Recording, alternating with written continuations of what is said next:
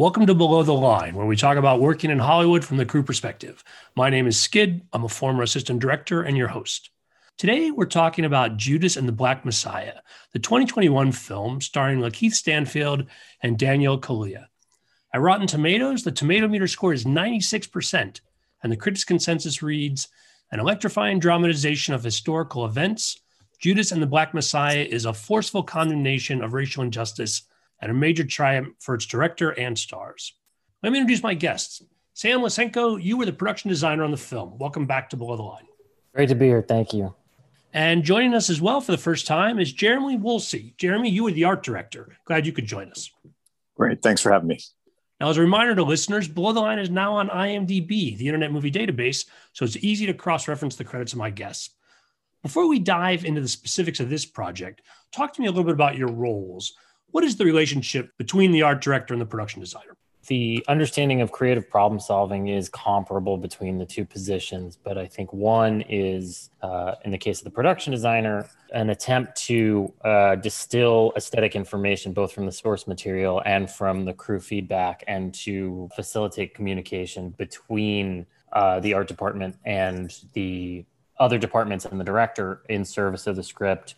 Whereas the art directional role, and I'm sure Jeremy could speak to this with more specificity, is one of an understanding of best practices for execution of those creative concepts. So I think between the two, you have a holistic approach towards aesthetic problem solving, but I think that it's a different sort of brain wiring in terms of how best to move that discussion forward. And a bit of that execution Sam was referring to certainly involves money, schedule, time, interface with every single department, and really taking everything that Sam and brings to me and brings to our department and executing it, and literally executing it through the process. And it's a great challenge. Every film is different, and especially when you're working with someone for the first time, you don't have a sense of their rhythm until a couple of weeks in. But with Sam and myself, it seemed to flow pretty well right off the bat. But that job is really taking the vision and turn into real physical sets and getting in and out of locations. A lot of scheduling and money. So, Jeremy, as you alluded to there, Judas and the Black Messiah, this is the first time the two of you have worked together. That's correct. We had never met, never worked together. A production manager I worked with years ago, out of the blue, contacted me, said, "Are you available?" And I happened to be just available, and told me about the project, and then mentioned Sam's name. We got on the phone for maybe 10 minutes, and I was on a plane to Cleveland probably 4 or 5 days later. And God willing, we'll never work together again. I would like to clarify that it's not to say that art direction is not an aesthetic driven craft. It is very artisanal and incorporates not just an understanding of the business end of production, physical production, but also like material sciences and understanding the relationships between various subdepartments and the amount of effort that is that has to go into executing those various skill sets. So for me, in terms of expounding aesthetic stuff, there's a certain level of assumption on my part that the art director's position is one of a creative crutch, because I can ask more blown out questions about architectural detail or materials or finishes that normally would be outside of my purview, and then talk with some level of assumed specificity to a director that sounds impressive when in actuality it was really just Jeremy who had the answer. That's very generous, but yes, that is true. So, Sam, it sounds like you were involved with the project a matter of days, matter of weeks before Jeremy came on. Talk to me about how this involvement began. So for anyone in my position, I think that there's this kind of critical mass moment when it shifts from ebullient conversations with the director and the location manager about how we're going to start to tackle these large scale problems. And then I think if effectively the job is being done well, then the director just kind of assumes, okay, well, we'll do this. We'll put a wall there. We'll fix that. And then you can actually really start to get into the nitty gritty with your art director about what these spaces need to look and feel like. So I don't think I had very much time. I had booked the job in a very short prep period prior to getting on a plane myself. I think I booked it on a Wednesday and I was on a plane the following Monday or something. And so I got down to Cleveland, and I really only spent about, I want to say, a week and a half or 2 weeks with the location manager before Jeremy came in. In fact, our production office had been ravaged by a burst pipe or something. So it was still in the process of being constructed around us when we started prepping the movie. I think there was no ceiling, and there was horrible mold that needed to be abated while we were getting to know each other and really starting to break down the script. But it was a very short period of me being by myself, kind of hemming and hawing before I had Goose on my six. Yeah, and what that allowed us to was to spend more time scouting. I don't normally get to scout locations as much, but we sort of jumped in and got to see stuff together, and it was a sort of a fun process, and putting together a support team when neither one of us had worked together. So some people we're kind of not stuck with, but encouraged to hire, which, our construction coordinator came from Pittsburgh. He was fantastic. We brought a painter from New Orleans who I had worked with, and we just had a sort of a talented ragtag group that we put together and hit the ground quickly. I got there, Sam downloaded me, and we were off and running, checking out locations. So it was a really, really immersive, quick process, which, was great.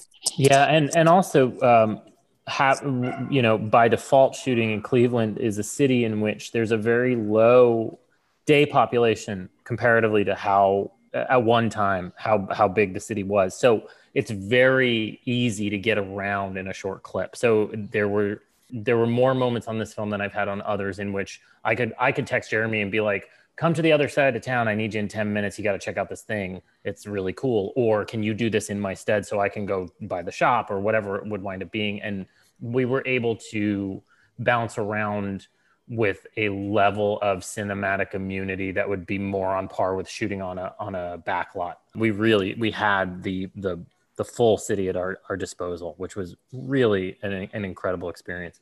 Now, it goes without saying that one of the major production design challenges on this film is recreating a Chicago of a specific time period. So how did that challenge come together with the selection of Cleveland as the place to film?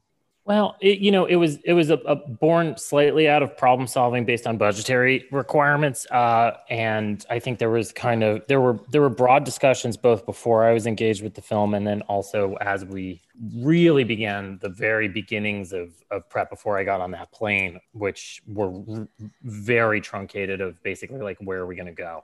As far as options that were on the table were concerned, there had been some preliminary scouts with the director to Chicago. And not only was it a more expensive city than Ohio, especially factoring in the tax incentive, but additionally, the majority of the sections of town that we'd want to shoot in have had a sustaining amount of income over the last 50, 60 years, which has dynamically impacted the look of the town, whereas Cleveland is the epitome of kind of Ohio Rust Belt. So there was ample municipal architecture that was extant, that was really fortuitous for what we needed out of it, based on the fact that, we were really kind of problem solving exterior locations as opposed to making major critical adaptations. Elements of municipal architecture that were extant, just like pay coin parking meters and sodium vapor heads on lampposts.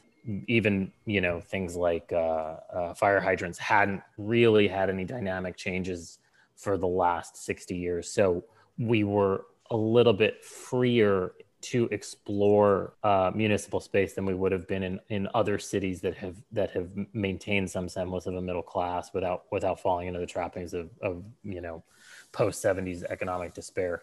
Even in a town like Pittsburgh, there have been major improvement efforts made over, especially the last 20 years, that would have been a little prohibitive for us, and it just became this tapestry of shit we had to try to problem solve. And I think that shooting in Cleveland alleviated a lot of that for us. And that translated to a lot of our interiors as well. There were ample buildings that were turnkey abandoned for at least 30 years that got us 60% of the way there. And then we could concentrate on where we were spending money in order to effectively get visual impact, I think. Combine this with the challenge that there's not, to my knowledge, a large film crew base in Cleveland. So you mentioned bringing in folks from other cities. Was that up and down your crew, or were those folks then training local folks to sort of fill in the gap? I think for a designer, the onus of responsibility when you're shooting in a city that is not your local city shifts from myself to production a little bit in order to help gather phone numbers and resources that are more either locally based or are willing to travel to your remote destination, especially since I'm coming from New York, where in particular the pension and welfare benefits are much higher. It's more cost efficient for a producer to start looking further afield at third coast cities to bring in crew members. I think Ohio is a state that probably has one solid film crew standing, and there happen to be 2 movies in Cleveland alone at that time. And so I think everybody was a little thin in terms of local availability, although we wound up pulling in this real firecracker of a draftsman who became our kind of, I think he would fancy himself a Cleveland liaison, when in actuality it was more just like having an alien in the back seat the whole time. But we love him very much. So I think, especially with Jeremy, in regards to being able to bring in people from New Orleans and Atlanta, and especially Pittsburgh, because Pittsburgh is close enough that local crew are moderately excited to work Cleveland because they can go home on the weekends. It was also an experience in which we were all coming from various walks of life, all with the stated mission of doing justice to this history, but all simultaneously exploring this new city for the first time for all of us. And I think when you're looking through a space like that with that kind of critical lens, all of a sudden what would to a local become arcane and ignorable becomes wildly more interesting and much more deserving of your attention in terms of whether or not you should encapsulate it on film. I think, I'm sure Jeremy, you probably agree to a certain extent. Yeah, absolutely. I had worked in Cleveland years ago, but on a very small film, and I was excited to go. I think it's a very underrated city. And for what, for instance, we bonded. This art department is one of the closest art departments I've ever been a part of. It was a mix of personalities, similar age groups, but we would embrace some of the grittiness of the city, obviously for work, but Sam found this bowling alley that we all seemed to fall in love with. And we would just keep falling in love with these weird little restaurants or little nooks. And it really helped form a cohesive art department. And it showed in the way we all worked together. And the whole film was like that. I've never been a part of a film where it seemed like every single person was making the same movie.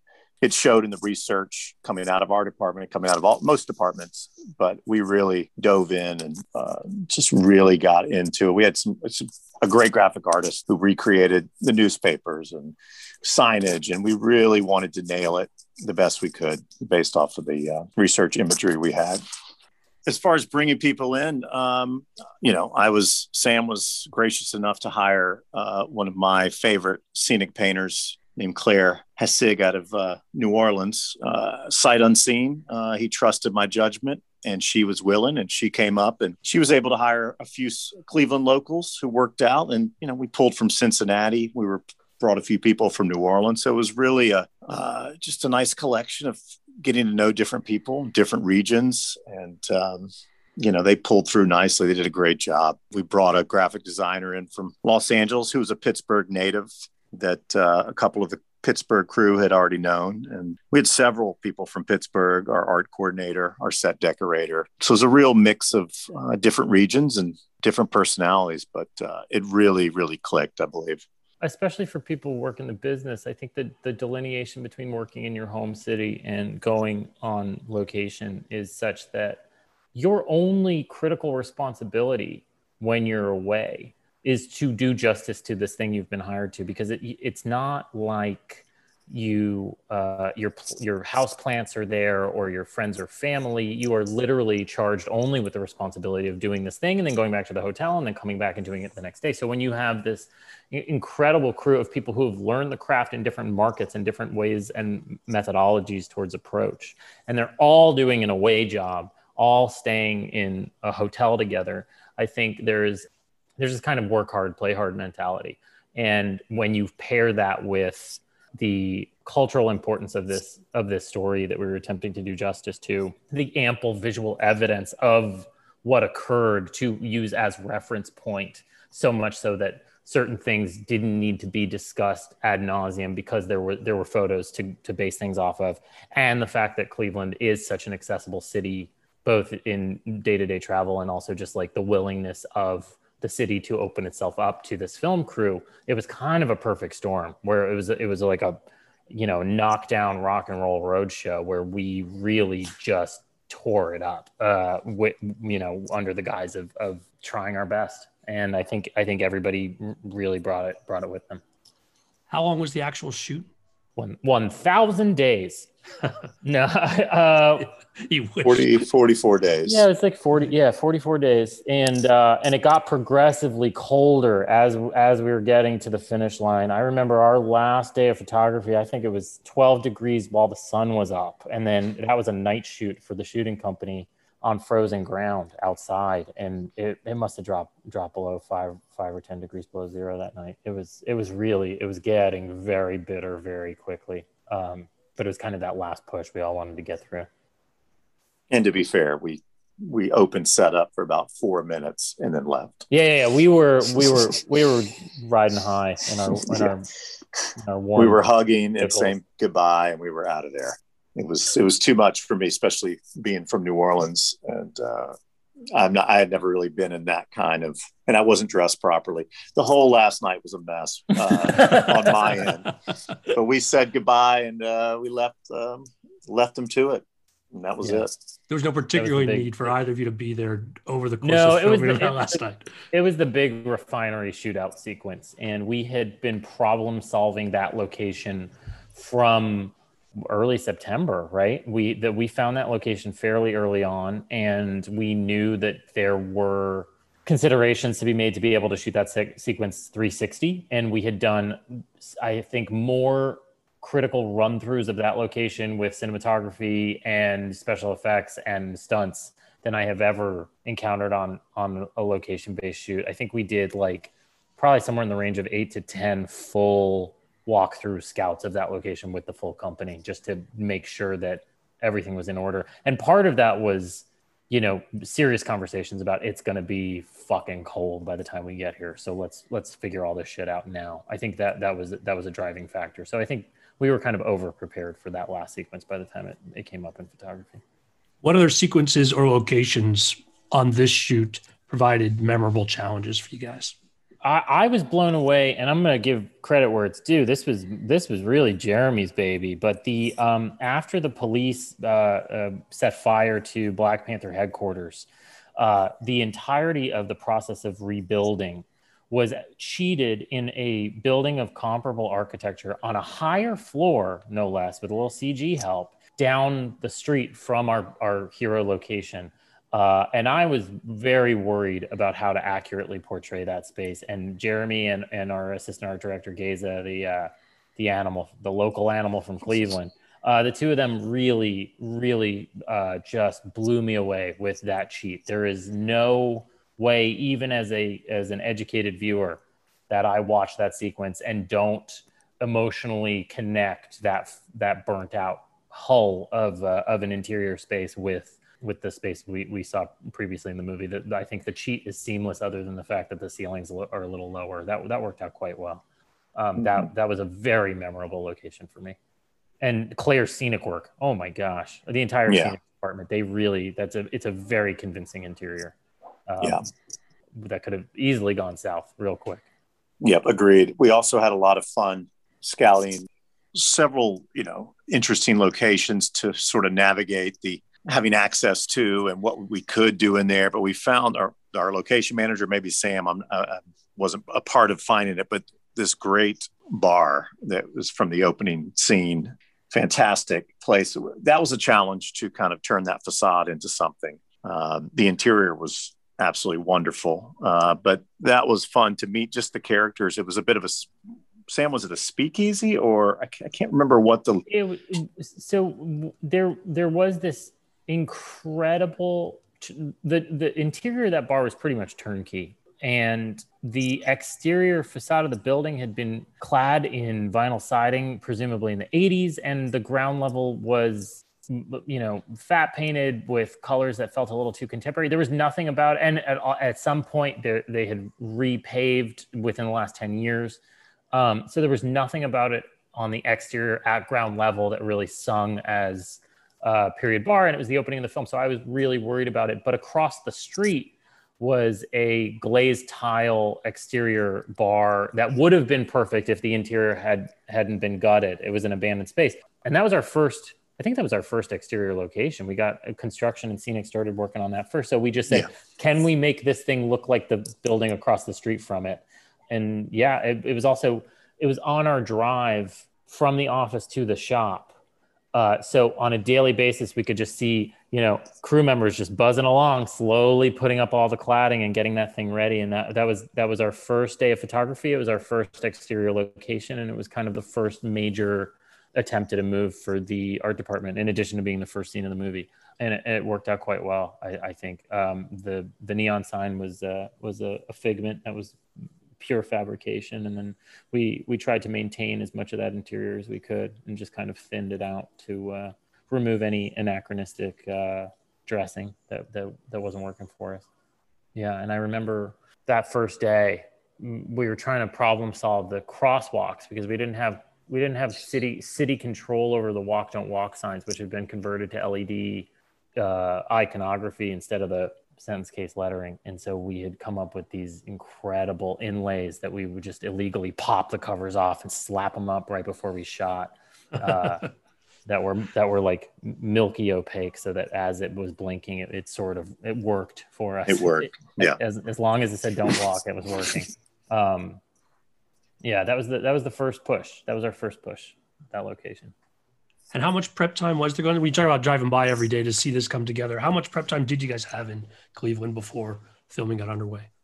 I think Hammers were probably swinging for about 3 weeks, I want to say, but we were pretty loaded in terms of exterior pieces happening in rapid succession, because we had that bar, we had our hero exterior Black Panther block, including the headquarters and some critical adaptations that needed to occur on the interior of that. And we also had this kind of looming this tracking shot with a 360 pan as the car made a U-turn on a wholly other street. And they were all happening within the first 2.5 weeks of photography. And so we were really pushing the construction crew time-wise. I think it was a little tight, but all of those things were happening almost simultaneously. So there was always, at any point, a standing crew kind of swinging hammers, I think probably starting 3 weeks out and then running all the way until I think the second week of photography, our core started to move into our ramshackle in stage space to start building Fred Hampton's interior apartment. I think I got that timing right. It was something like that. Yeah.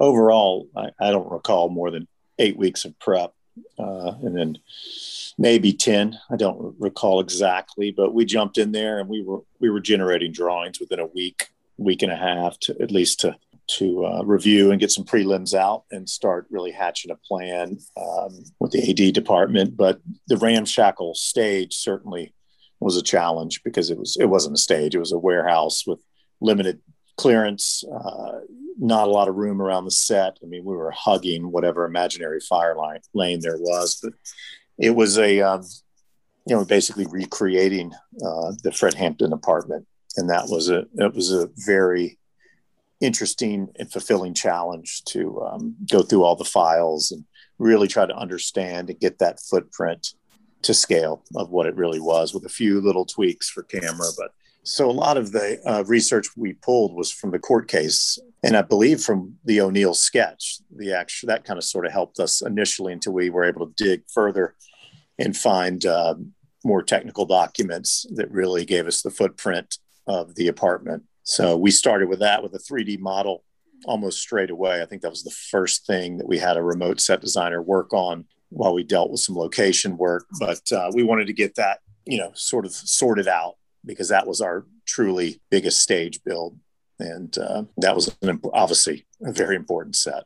Yeah. And between, we had sort of ramped construction up over the course of photography. So I think when they first started, and had just finished, setting up shop. They were doing Chicago themed police barricades for crowd control and exterior police station signage. And then by the time we got into the apartment, they were such a well-oiled machine that between their efforts, construction and scenic and set deck, other than the front-facing facade wall, in the film, it's bay windows to match our exterior location. But I think in the actual apartment, it was just on a flat plane. Other than that one wall, it's darn near an exact replica of what the apartment looked like the night he was shot down in the sticks of furniture. I mean, set deck in particular, Becky really nailed every single piece. She recreated the mattress and bedspread, tracked down duplicates of the same chairs that were in evidence in the crime scene photographs. The bullet holes that construction laid in with special effects to squib are generally, for the most part, in the exact locations that bullet holes appeared in the evidence photos. So I think, in terms of a level of specificity and execution, like you cannot get much closer to accurately portraying history than how efficient they were in recreating that interior apartment space. Now, this goal to recreate and be accurate, obviously that can be very expensive. And there's a good portion of the audience that isn't going to recognize that. What was really driving it on this film? Both of you have mentioned it multiple times. And so I wonder, is that coming from Shaka King's vision from the beginning, or is that something that collaboratively just everyone decided this was the best way to tell the story? Yeah, I mean, I think it's probably more born out of the understanding we were making a Warner Brothers action movie that would be enjoyable to watch. And I think that the level of sensitivity towards the true events and the fact that we knew we were making something digestible out of it kind of became a sort of guiding factor in our understanding that the social responsibility to do the story justice trumped all. I don't know if we ever verbalized it as a team, but I definitely think that there was a sense in the office that we can have fun doing this as long as we're doing these people justice historically. And the story itself is so heartbreaking and so underappreciated in the course of American history that I think to do anything less would have been a disservice to what actually occurred. And I think everybody felt that way too. I don't think that there was ever a need to verbalize it. All of the kind of the positive press around the execution and appreciation for the film theatrically, even down to the fact that it's the first film to be nominated with all Black producers, let alone the first major film to ever be made with all Black producers. These were not daily conversations on set. I think the daily conversations were more, how do we do this story justice and how do we make an entertaining film? Not to mention we had the Hampton family on site. Yeah, that's very true. When Mama Akua, Fred's widow, is there, you're damn not to try your best to make it feel right and real for her. And in some capacity, as much as it seems that this is a battle waged in history, there are not just living remnants, but there are people still fighting this every day. And so who am I, some hipster kid from New York, to decide the aesthetic value set of the struggles that they live through? I think by assuming a level of social responsibility to be as accurate as possible, it foregoes the inevitability of having to have conversations about whether or not you're doing it justice. You are doing it justice, and therefore the conversation becomes, how can we also make this a good movie simultaneously? Sam, you've been on the show before to review our Oscar nominees, just sort of in general terms of production design and sort of the eye you bring to it. I think last year you were just getting ready to go start this film. And I was surprised this year, given how well the movie's reviewed and the other categories where it was nominated, including cinematography and Best Picture, that it didn't also earn a nod for production design. Not to bring up a sore spot, but you son of that a must bitch. sting a little bit. This film's so much effort into it, it surprises me that it didn't make the short list. Yeah, well, thank you for saying that. I think I'm of two opinions. The first is that I think it was underappreciated by the time voting had commenced for the Art Directors Guild Awards, and that probably prohibited allocation of certain funds for publicity for an Academy Awards push. on the business side of things that may have hurt our chances towards a design nomination. But more importantly, I think as a credit to everyone who worked with me in the art department in particular, but also to my fucking self, because I did a great job. I think it's important to remember that oftentimes a movie gets nominated for production design because people are noticing the design. And I think that if our main tenet, our modus operandi in terms of approach was to do service and justice to a historical level of accuracy, when you compound that with the fact that it got nominated for Best Picture and Best Cinematography, what that tells me is it's a great looking movie that people love to watch, and they weren't thinking about design. And so I think that if that's the case, then the design was efficient and didn't do a disservice to the story by being noticeable, even though it takes place in 1969. So if you can get lost in the fiction of the film and enjoy it for what it is, enough so much that it gets nominated for Best Picture, then I see that as a bigger win than necessarily getting an individual design nomination. And I'm only saying that because I wasn't nominated. But I think I'm incredibly contented with the reaction of the movie, and it's fine. It's fine that it didn't happen. Well, I appreciate you guys coming on and giving us some more details about all the work that went into making this as accurate and enjoyable film as it is. Thank both you guys for taking time and joining us here on the show. Yeah, my pleasure. Thanks. Great. Thank you. Listeners, I hope you're enjoying the current season. Your feedback is always welcome. You can send email comments to skid, S-K-I-D, at belowtheline.oneword.biz. That's B-I-Z. Every episode of the podcast is now on IMDb. So if you'd like to learn more about my guests, you can easily cross-reference their podcast appearances and film credits. Please rate us wherever you get your podcasts. It helps us reach new listeners. If you're on Facebook, you can find photos and other behind-the-scenes materials at Podcast Below the Line. And finally, you can follow the podcast on Twitter and Instagram. It's at Pod Below the Line. Thanks to Curtis Five for our music and John Wan for our logo. The logo is available on t-shirts, mugs, and stickers at redbubble.com. As always, I appreciate you listening. Be safe out there.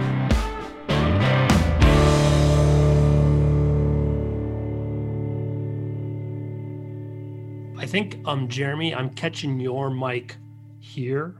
So if you can try and, I don't know, position the phone out so there's a little more drag away from your clothes, that might be something to watch for. Okay. Is that better? I think so. Okay. That'd be good. And we'll just lose the shirt.